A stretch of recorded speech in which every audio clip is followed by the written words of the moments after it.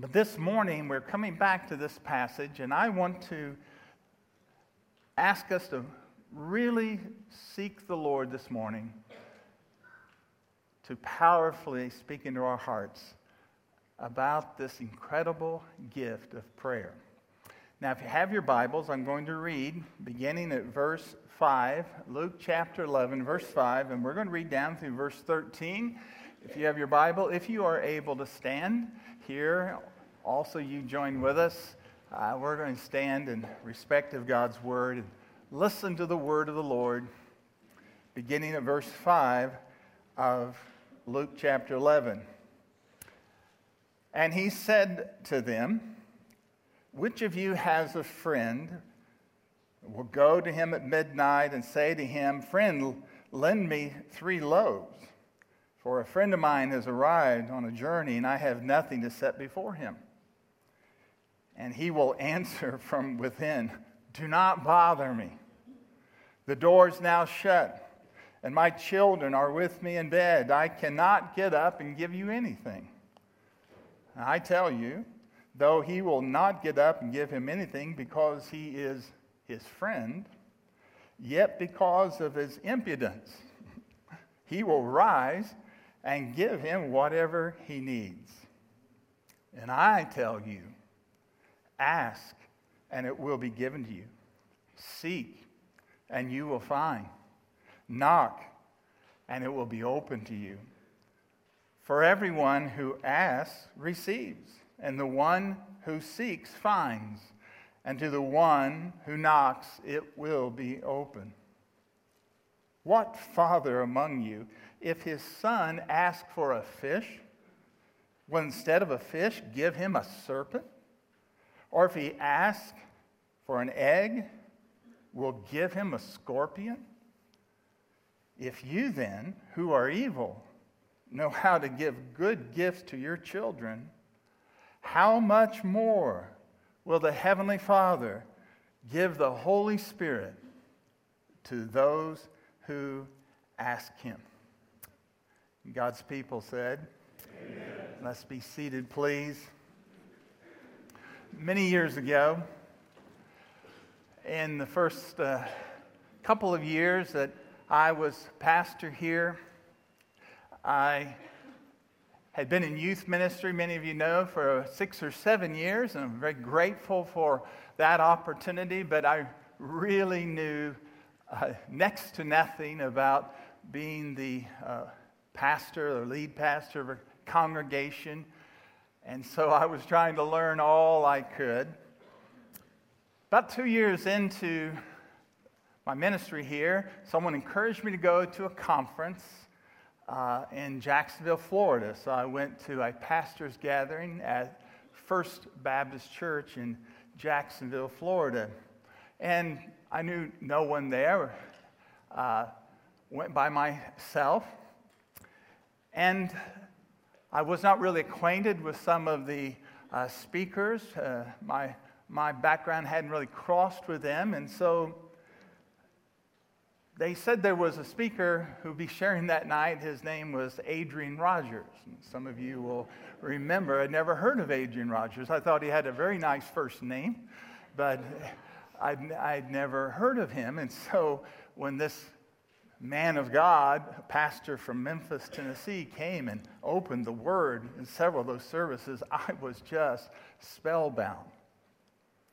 And I remember Dr. Rogers said this at the close of one morning service. He said, "Now, at 2 o'clock this afternoon in our gathering, I just feel led to share with you the most impactful thing I have ever learned in my ministry."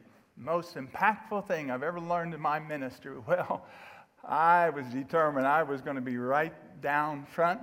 So I just ran out, got a little snack. I came back, and that auditorium, about 5,000 seats, I was right down front. I had my notebook. I was ready to write. I was leaning in.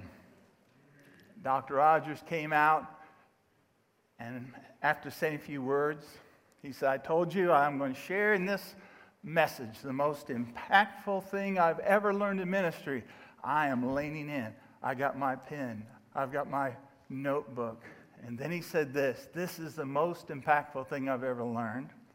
There was a dramatic pause as only he could give. He said it's this: God answers prayer. A number of you said amen, and I thank God for that. I wish I'd have been that spiritual that day. Because here was really my response: really? That's what you got for us, Adrian? I mean, like, duh. I think that was even before we said duh, okay? But then as he began to open up what prayer had meant to his life and ministry, I began to understand. And I really sensed that he was absolutely right. If it can grip your heart that there is a God, Creator, all-powerful, who loves you and delights in you, and who will hear and answer your prayers. Now, what's more powerful than that? God answers prayer. Now, I want you to know this morning, I've thought a lot about this service. It's a little different, just a little. I got up here on the platform a little earlier today, didn't I? That's making some of you nervous already. Because you know it's easy to get me up here, not so easy to get me off. I heard an amen there too. So somebody needs to practice on their timing there a little bit. But I want you to listen. I believe for everyone that's watching, I believe for this moment we are gathered, either your life is going to change or nothing's going to change. And for some here this morning, some listening, not because of me, not because of anything that I myself will say, but because the truth of Jesus' promise will grip your heart, your life's never going to be the same.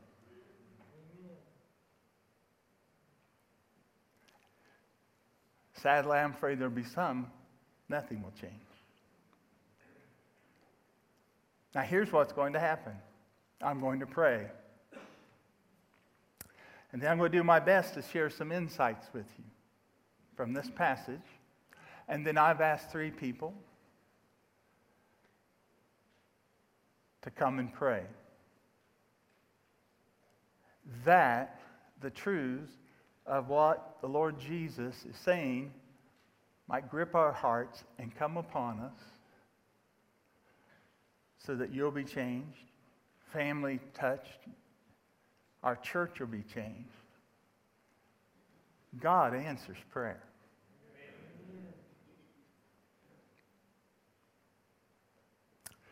Now, Lord God, I thank you that this is your word. And I thank you that you're a God who cannot lie. And I thank you the Lord Jesus has shared these things about you, his Father and our Father. And I pray by the power of the Holy Spirit for the glory of Jesus Christ that lives will be changed, transformed by what happens now in these next few moments. I pray this in the name of Jesus for his sake. If you agree with that prayer, would you say amen? Amen. Now let's look again at this passage as we just open it up. What was so amazing to me about this passage as I read it many times and meditated over it is that the Lord Jesus here shares an illustration and an image that are so wrong. There are a couple things that Jesus said in this passage that they are so wrong. Now, they're not lies, because what he is saying for effect. But he is revealing things that we actually can believe that are so wrong. So Jesus shares a couple of things that are so wrong in order that he might share something that is so right. And so with Jesus, two wrongs do make a right.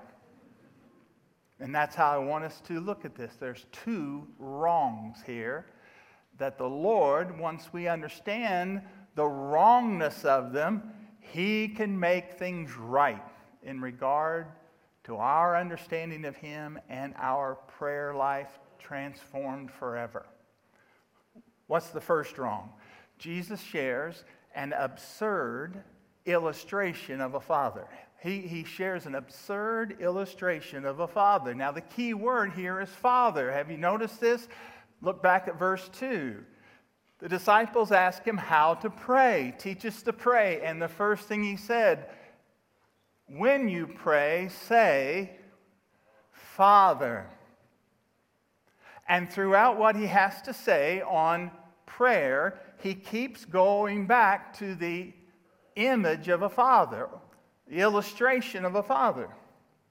But to help us wrap our minds around the understanding of God as our Father, Jesus does something very unique. He shares, first of all, an absurd illustration of a father, because this is an illustration of the father. You look at verse 7, the man inside is a father, and he answers, he says, I'm with my children, my family's in bed with me, my children. This is a father speaking.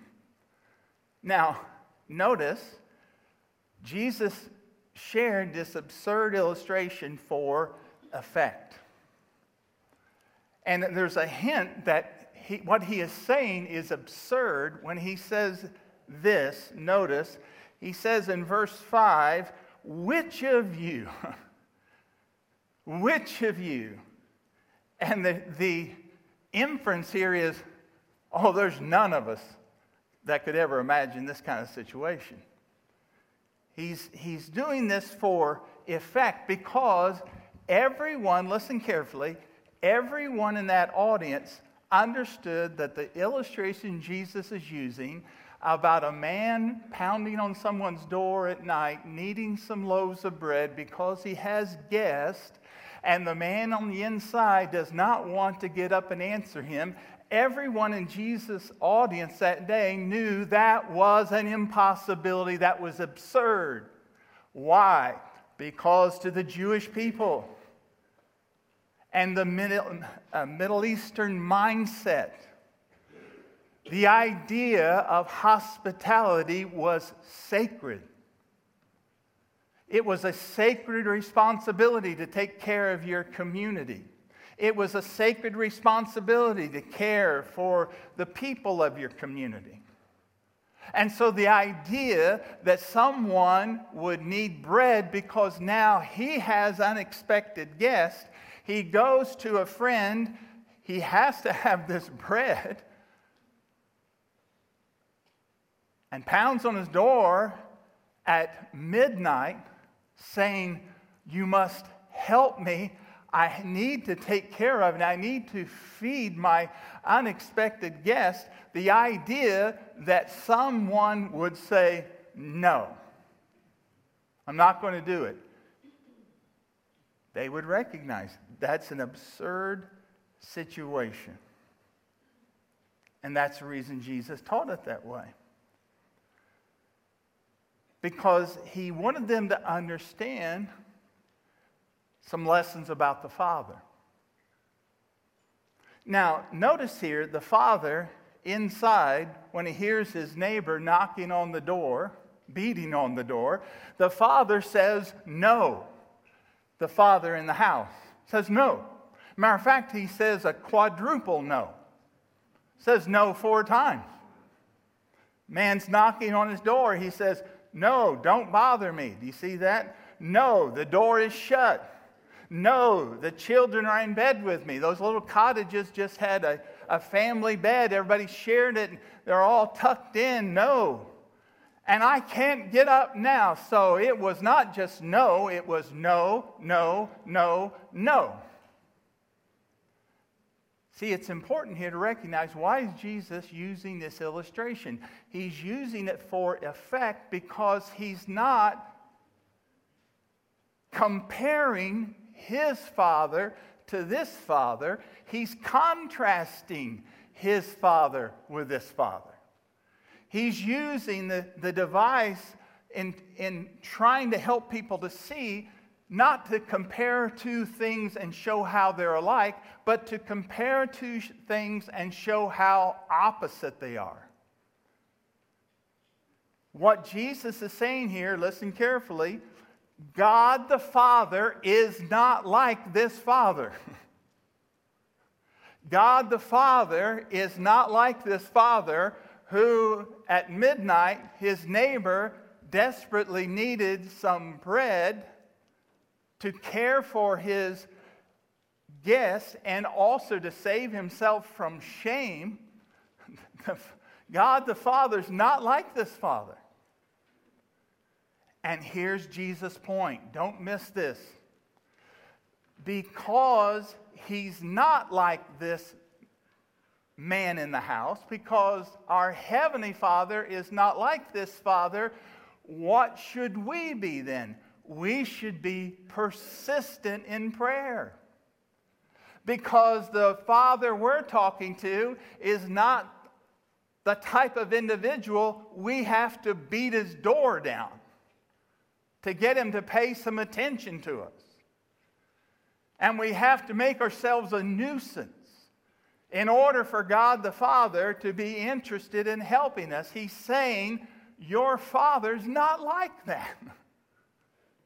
He's not like that. He says, because your Heavenly Father, the idea is not like that, you should be persistent in prayer. So you see that some of your Bibles translate the word persistent. It's an interesting word.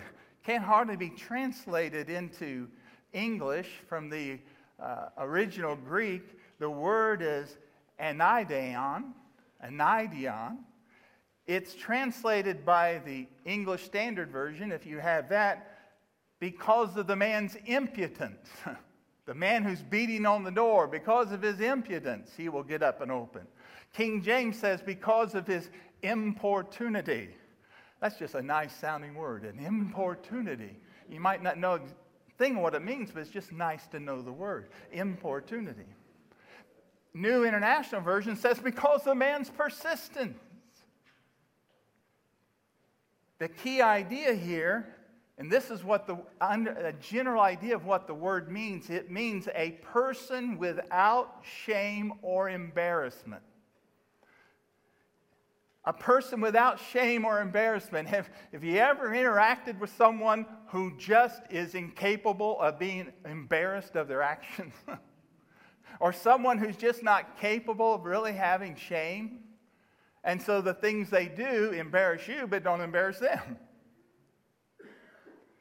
I like the way the SLP version translates this, okay? Some of you, SLP version, that's the Sam Lewis Polson version. Some of you might think it's the Per version, all right? But here's the idea. Annoyingly relentless. Annoyingly relentless. Now, I know you've met some people like that. They're relentless people, and they are annoyingly relentless. Now, remember, Jesus is contrasting here. He's talking about two wrongs. And he says this one wrong is that to believe that the Heavenly Father is anything like this. But because you know He's not like this, You should be persistent in your prayers. Knowing God is good and He's kind and He delights to show mercy should cause us to be persistent in praying to Him. We should be unrelenting in the persistence of our prayer. That's the right that comes out of this. Two wrongs make a right. Because our Heavenly Father isn't like a man who doesn't want to get up to help his neighbor in need, but because our Heavenly Father truly is our Heavenly Father who loves us, we should therefore be unrelenting in our persistence in prayer. That Jesus is saying, don't make yourself a problem to anybody. He's not saying, and don't hear me, that you go out on a mission to be annoyingly relentless and say, my pastor told me this is my mission. No. Jesus is using this for effect. He's saying, because you know your Father's good, you should continually be persistent in asking for the things that you need. Be unrelenting because He is good. See, look at verse 9. What does Jesus say? I tell you, ask and it will be given you. Seek and you will find. Knock, it will be opened for you. For everyone who asks receives. The one who seeks finds. The one who knocks, it is open. Now notice, it's important. Doesn't come across as much in English. These are present tense verbs. What is it that Jesus is saying? He's saying literally, because you know your Father's a good Father. You can relentlessly pray to Him, and you should relentlessly pray to Him. It's like this. I say to you, Jesus says, you keep on asking. You keep on seeking. You keep on knocking. It will be opened. Everyone, not just special people, not people who are the holiest of all. Everyone who believes that God is good, He's your Heavenly Father, and you will be persistent in asking and seeking and knocking. You will, everyone, anyone, will be receiving, and the one who seeks finds, the one who knocks will be open to him. Now, what is it that motivates a person to pray like this? Think about what Jesus is saying. Follow me carefully now. What motivates us to be people who relentlessly pray to our Heavenly Father, as Jesus said, keep on asking, keep on seeking, keep on knocking? What, first of all, causes us to be that way in prayer? Number one, the promise of Jesus. Jesus made a promise.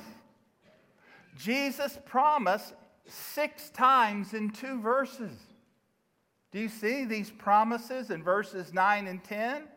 He says, it will be given. You will find. It will be open to you. He says, if you do this, you receive.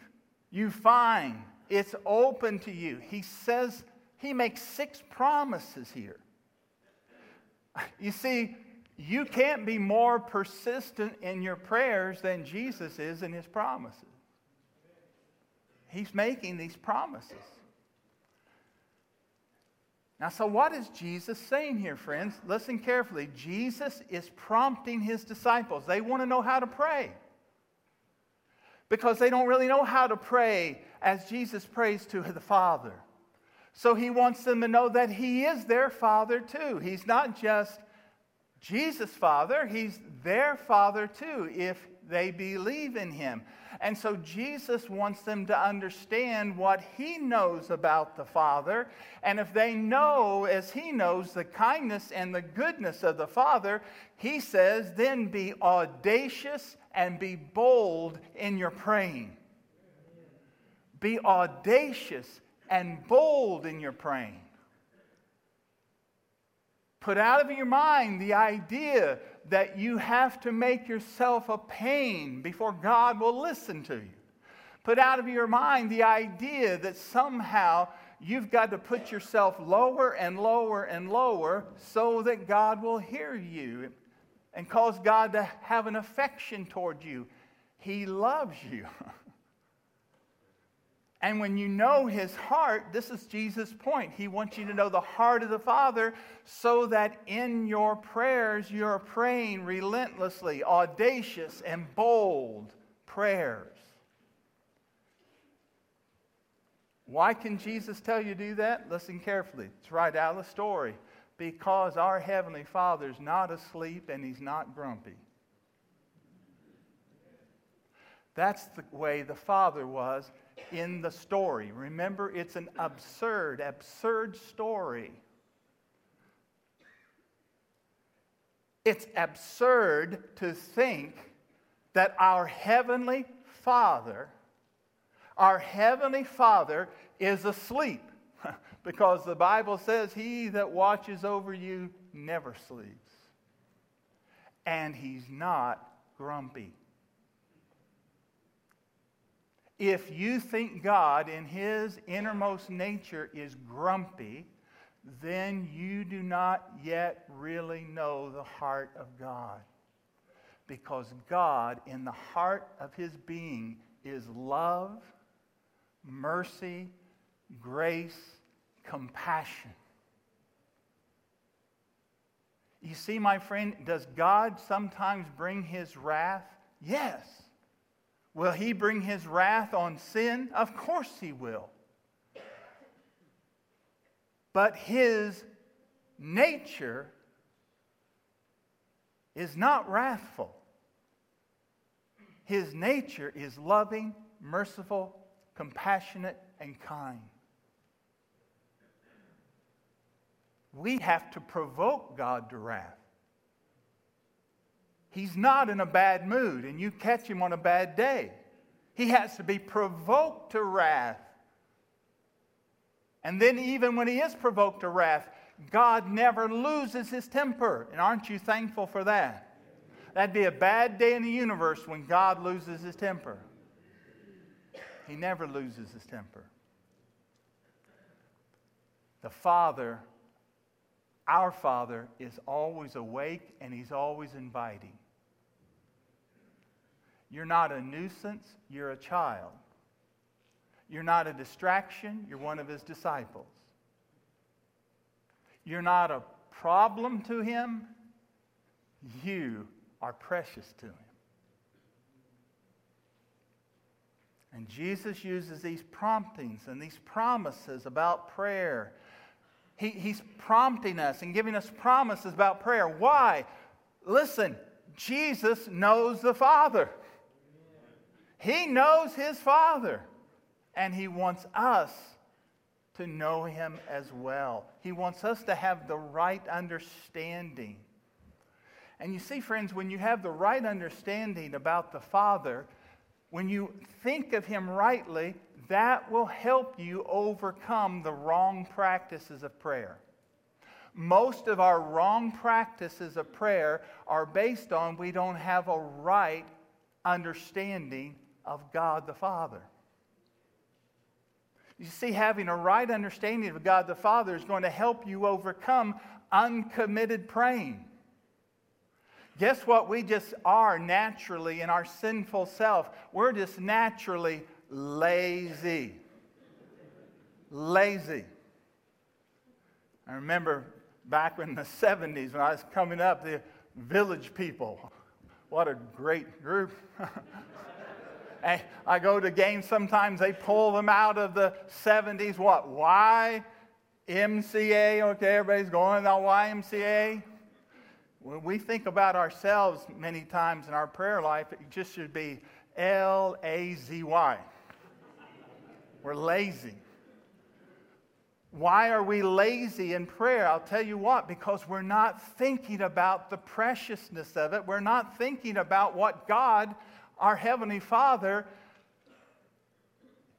is ready, willing, and able to do for us. And therefore, we have not because what? We ask not. We're just lazy.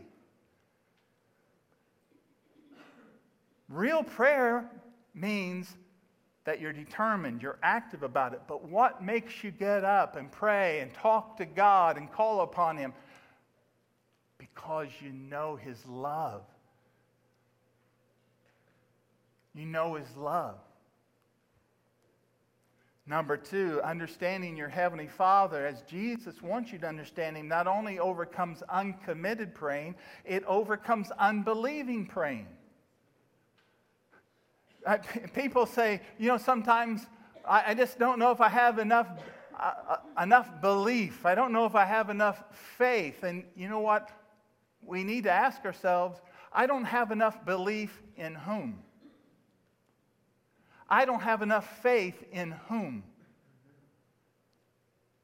Because, my friend, I'll tell you, you can look in your heart for the rest of your life and you'll never find anything in you to cause belief.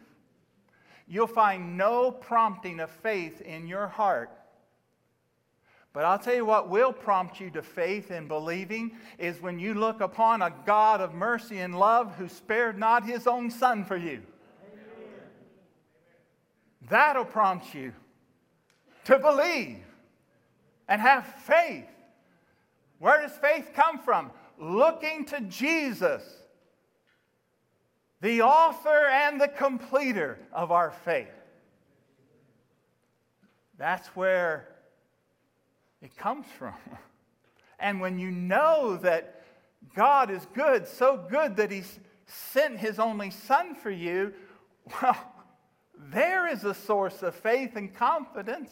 It has nothing to do with me. It has all to do with my Father. Number 3, when you have a right attitude about your Father, it will help you overcome unsubmissive praying. Unsubmissive praying. You know how Jesus taught us to pray? Remember in Matthew chapter 6, the Sermon on the Mount, teach us to pray. Jesus said, pray like this. Our Father who is in heaven, hallowed be your name. Your kingdom come. Your will be done on earth as it is in heaven. You see, when you know the heart of your Father, when you know that your Father is the all good, when you know that your Father is the best and the wisest, then you're not going to come with the attitude that really many of us come at times to God in prayer, and we really pray more like this: my kingdom come. My will be done. My will be done on earth, and I will it to be done in heaven. There are actually ministers and churches that teach that kind of heresy. That you can take your selfishness and sanctify it before God.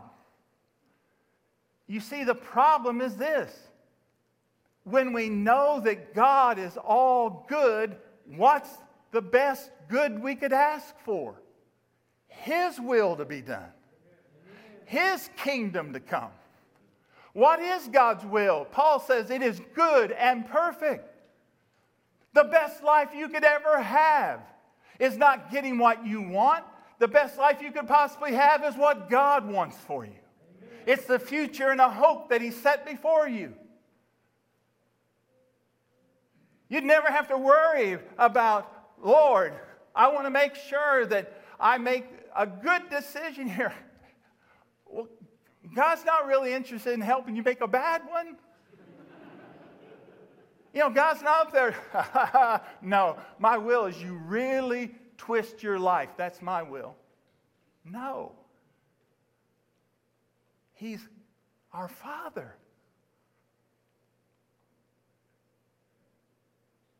But we don't come before God, who we really know, and demand that our will be done. When we get lost in His love, we want His will to be done. And it stops unbiblical praying. Unbiblical praying. When we know God's heart. You see, friends, listen. We can pray outside of Scripture. You don't have to pray about something God has already addressed in His Word. We're spending a lot of time praying about things that we just need to be obeying and doing. Many times we're praying about knowing God's secret will. We want to know what God's will is. The first thing, are we doing His will that we know? I mean, if I was God, and aren't we glad that I'm not? I would be, Lord, show me your will, show me your will. Well, let's see. You know that honor your father and mother? I really meant that. You know that thing about don't forsake the assembling of yourselves together? I really meant that. You know what I said there about avoiding evil and running from it? I meant that. A lot of times, it's been amazing for me to hear people say they're praying about things and they want to know the answer about things that God's already answered in His book. That's the reason it's the Word of God and prayer. If you don't read the Word of God, you're not going to pray in the will of God. Amen. This idea of just praying and demanding what you want of God before you found out what God says that He wants us to do. And remember, what He wants us to do is what's best.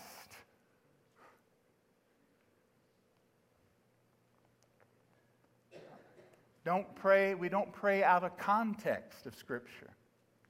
A lot of people, because they're not praying to understanding the heart of the Father that Jesus revealed, they're praying against Scripture, and then you can pray Scripture out of context. Let me give you an example. And I think it's one of the key examples. You know, you may have heard about this. People in this world get sick. We get sick. And the Bible says in Isaiah 53, verse 5, by His stripes we are healed. Meaning Jesus, the Savior, the substitute, the Messiah. By His stripes we are healed. And if we're not careful, we can start demanding that every illness be healed when we want it to be healed. And how we want it to be healed. When the answer, listen carefully, God does heal, and He heals in this life. I have seen Him work miracles. I could tell you things that I have seen happen that are absolutely miraculous. I am standing here before you as a man who 4 doctors were shaking their head over him on a ventilator, and they told my wife, he's not going to make it, he's going to die. Well, the great physician had other ideas, and people were praying for me, and God healed me. But here's what I want you to understand. All our illnesses as believers are healed, but they're not all healed now, and they're not all healed until we get fully healed in the presence of God. Amen. And if we're not careful, we get this thought that we're actually praying in a way we don't want people to be healed. Because God heals ultimately when we receive our new body.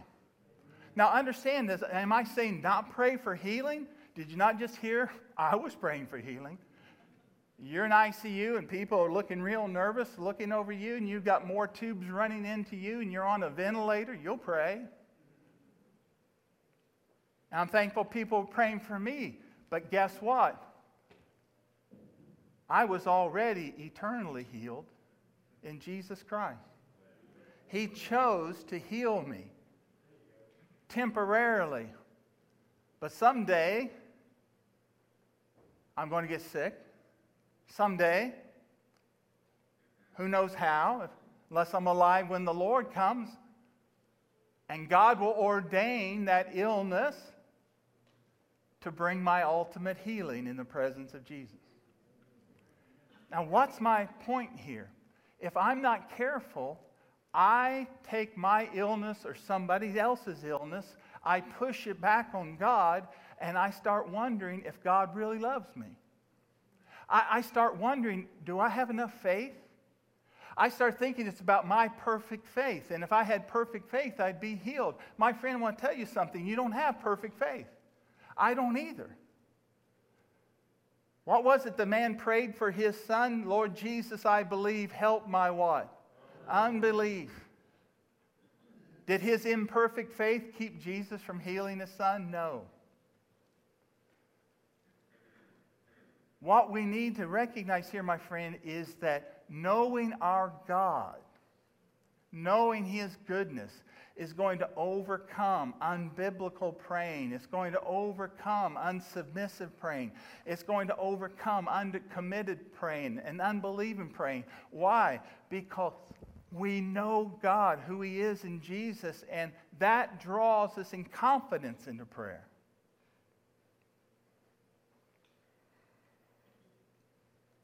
Most of all, here's the most important thing. Knowing God as our Father overcomes, listen carefully, ungodly praying. Ungodly praying. Now, Pastor Sam, what do you mean by ungodly praying? I mean prayer that is not prayed with a true understanding of who God is and His goodness and His kindness.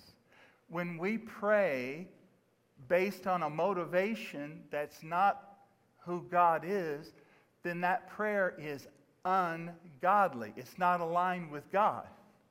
Doesn't mean you're praying for sin to happen or do something sinful. It means your prayer is not reflecting the goodness of God. Notice, this is the second wrong that Jesus shared. He didn't make a wrong, but He said, here is a wrong way of thinking. It's having in your mind an awful image of God. Look at this awful image, verse 11. Again, Jesus is using this for effect. He's contrasting the Heavenly Father to this perverted kind of concept of a father. What father among you, if his son asks for a fish, will he instead of a fish give him a snake? If he asks for an egg, will he give him a scorpion? Jesus is teaching by contrast. He's asking a question for effect. He's saying, you can't even imagine this. This isn't even absurd. This is to think about God this way is an abomination. Jesus' point is this. What's Jesus' point? If we could not imagine an earthly father treating his children this way, how could we possibly imagine the Heavenly Father treating His children that way?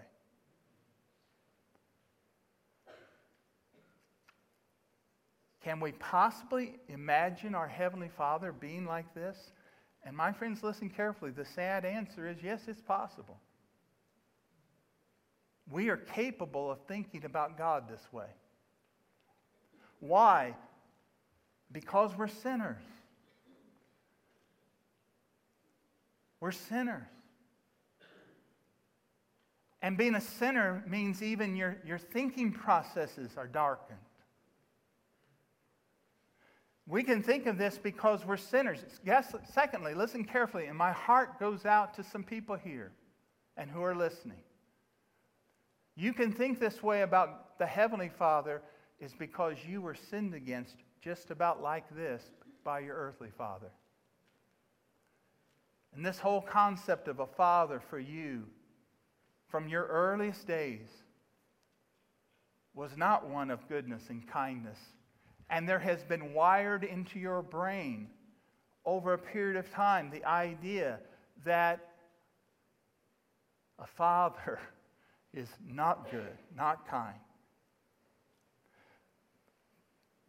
But the biggest reason we can transfer this concept upon God is because of Satan. You see, Satan wants us to see God as a self-serving tyrant. That's how he wants us to see God. How do I know that? Because that's the first lie he told to Adam and Eve. Has God really said that? Well, let me tell you why God is telling you not to take that fruit. Because God doesn't want you to be like him. He doesn't want you to experience things that only he can experience. And therefore, God doesn't want you having that knowledge and having that experience. God's holding back on you. You may think this God that's been walking around the garden with you is good, but I'm here to tell you he isn't. He's playing a game with you.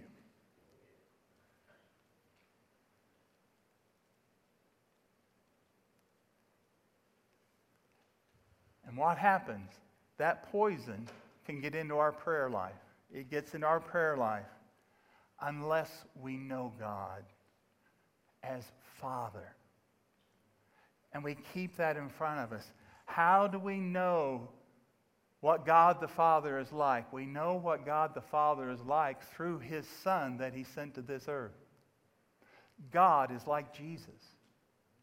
The Bible says no one has seen God at any time. The only begotten Son who came from the heart of the Father, he has revealed him. What is God like? God is like Jesus because Jesus is God in human flesh.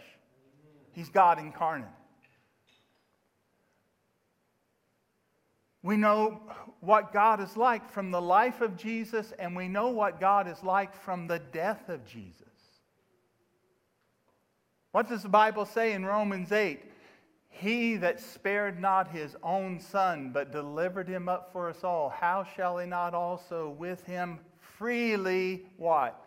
Give us all things. Listen, my dear brother, sister, if God the Father was going to hold anything back from you, he would have held back his Son, Jesus Christ. But if he didn't hold back his Son, Jesus Christ, from you, what thing that is good for you and best for you would he ever hold back? How do you know God loves you? You look at your checkbook? How do you know God loves you? All your relationships are perfect? How do you know God loves you? You're completely healthy, you never get sick? How do we know God loves us? We know God loves us when we go to Jesus. Amen. And we imagine what must have been in the heart of God for me, yes, me and you, that he would not spare his own Son. That's what God thinks about you. You cannot figure out what God thinks about you by circumstances in your life that change like the waves. How you know what God thinks about you is what he did for you in Christ. And so you got to live your life before the cross. I get confused. I look up at the cross. I get sick. I look up at the cross.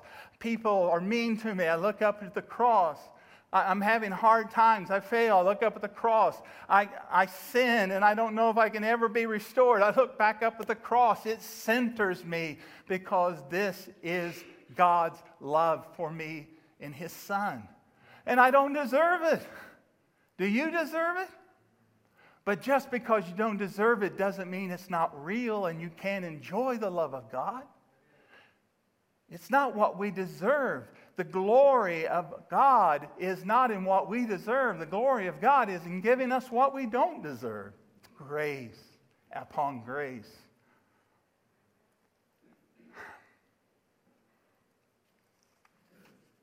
Two wrongs create a right. And what's the greatest right of all? What's the greatest gift of all? The unequaled promise of God is this. And I have put this right here because this is where we're going to transition into closing in prayer.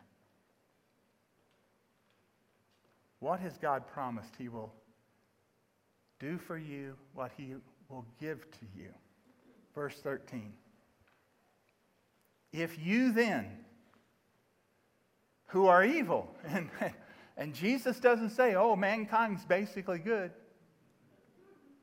If you believe mankind's basically good, then either you're right or Jesus is right. You got to make a choice. Jesus said we are not basically good. He said if we, being basically evil, and yet there's enough of the image of God preserved in us even as rebel sinners, if we know how to give good gifts to our children, how much more, do you see the contrast? How much more will your Heavenly Father give the Holy Spirit to those who what? Ask Him. What? This verse, it stumped me for so long. And finally, I believe God enlightened me, and I hope maybe this will help you.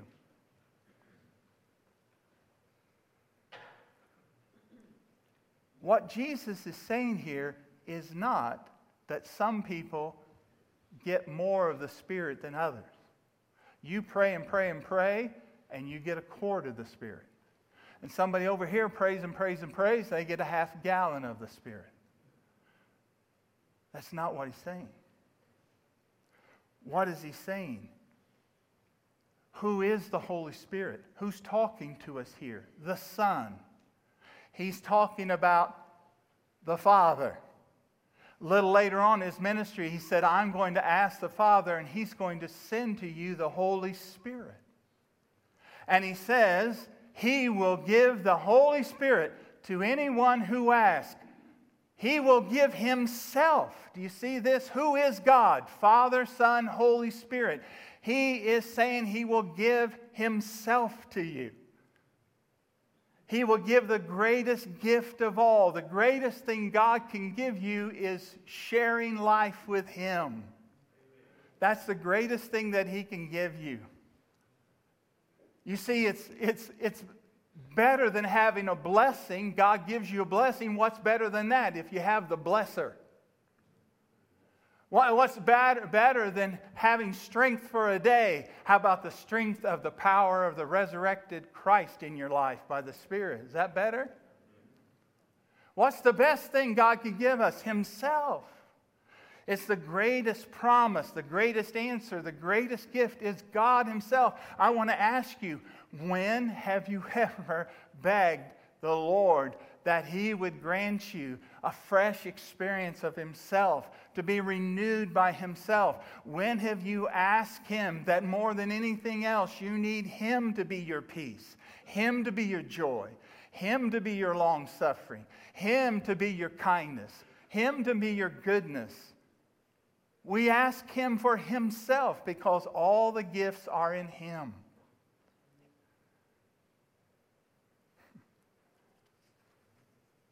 I saw a great film on Netflix a few months ago. You know what it was called? Greyhound. Did you ever see this with, is it Tom Hanks, the movie that's out about that ship, whatever? And I thought, man, that's an awesome picture. So watch this thing. And it's about this destroyer ship that protects the merchant ships. Then I was reading this week about another ship called the Greyhound in the 1700s. And it sailed into a terrible storm. And the mast broke in two. And the water gushed down into the captain's quarters. Captain's coming up on deck. The man beside him is swept overboard. He clings to anything he can get a hold of. He gets back to try to get to the rudder and control this. And the man is a terrible man. He's been a slave trader. He's been a wicked, terrible man. He's fearing that any moment he's going to be going into eternity. But he's picked up his Bible and he's been reading his Bible, trying to find hope for his soul. And while he's there in the midst of that storm, and at any moment they're all going to go down into the ocean and into eternity without hope, he cries out to God and he calls out about this verse. Luke 11:13, God, you promised that you would give the Holy Spirit to those who ask. I'm asking you, I'm begging you to help me in this hour. I'm calling upon you. I'm a sinner. Help me. In latter days, the man said that's when he knew he was converted. His life began to completely change. He went on to be a great servant of the Lord. Matter of fact, he wrote a little song. You may have heard it. Amazing grace, how sweet the sound that saved a wretch like me. I once was lost, but now I'm found. I was blind, but now I see. That's John Newton, the captain of that ship. And he cried out to the Father. He had nothing to offer the Father, but the Father gave him everything. Have you ever asked God for himself? Have you ever asked him? In the situation you're in right now, have you ever asked for himself? For the future that you're worried about, have you ever asked him for himself? For the doubts and fears, have you ever asked him for himself? When you believe that you may have lost your salvation, have you ever cried out to him and said, Lord, it's only you. I need you. Lord, I can't face what I'm going through. What the doctors just told me, I need you. Lord, our marriage is hopeless. We need you. I'm asking for you.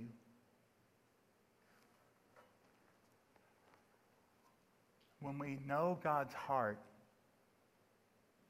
then we'll get desperate for him, because we'll understand that what we need in any situation, more than anything, we need him, right?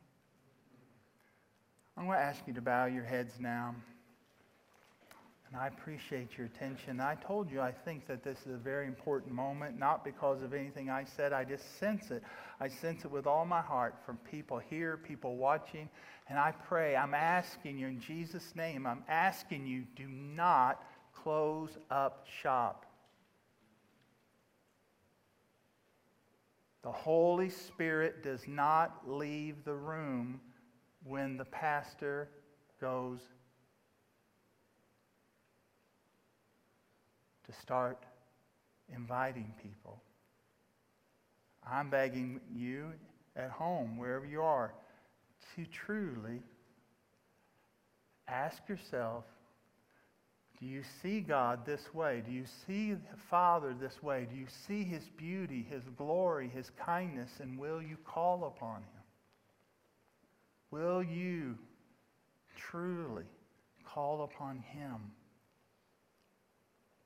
Not believe the lies, not force upon him circumstances, but knowing he spared not his son and that he is who Jesus said he is. Will you, even with the weakest faith that you may think you have, will you boldly knock and keep on knocking and saying, Lord, I need your Spirit. I need your Spirit.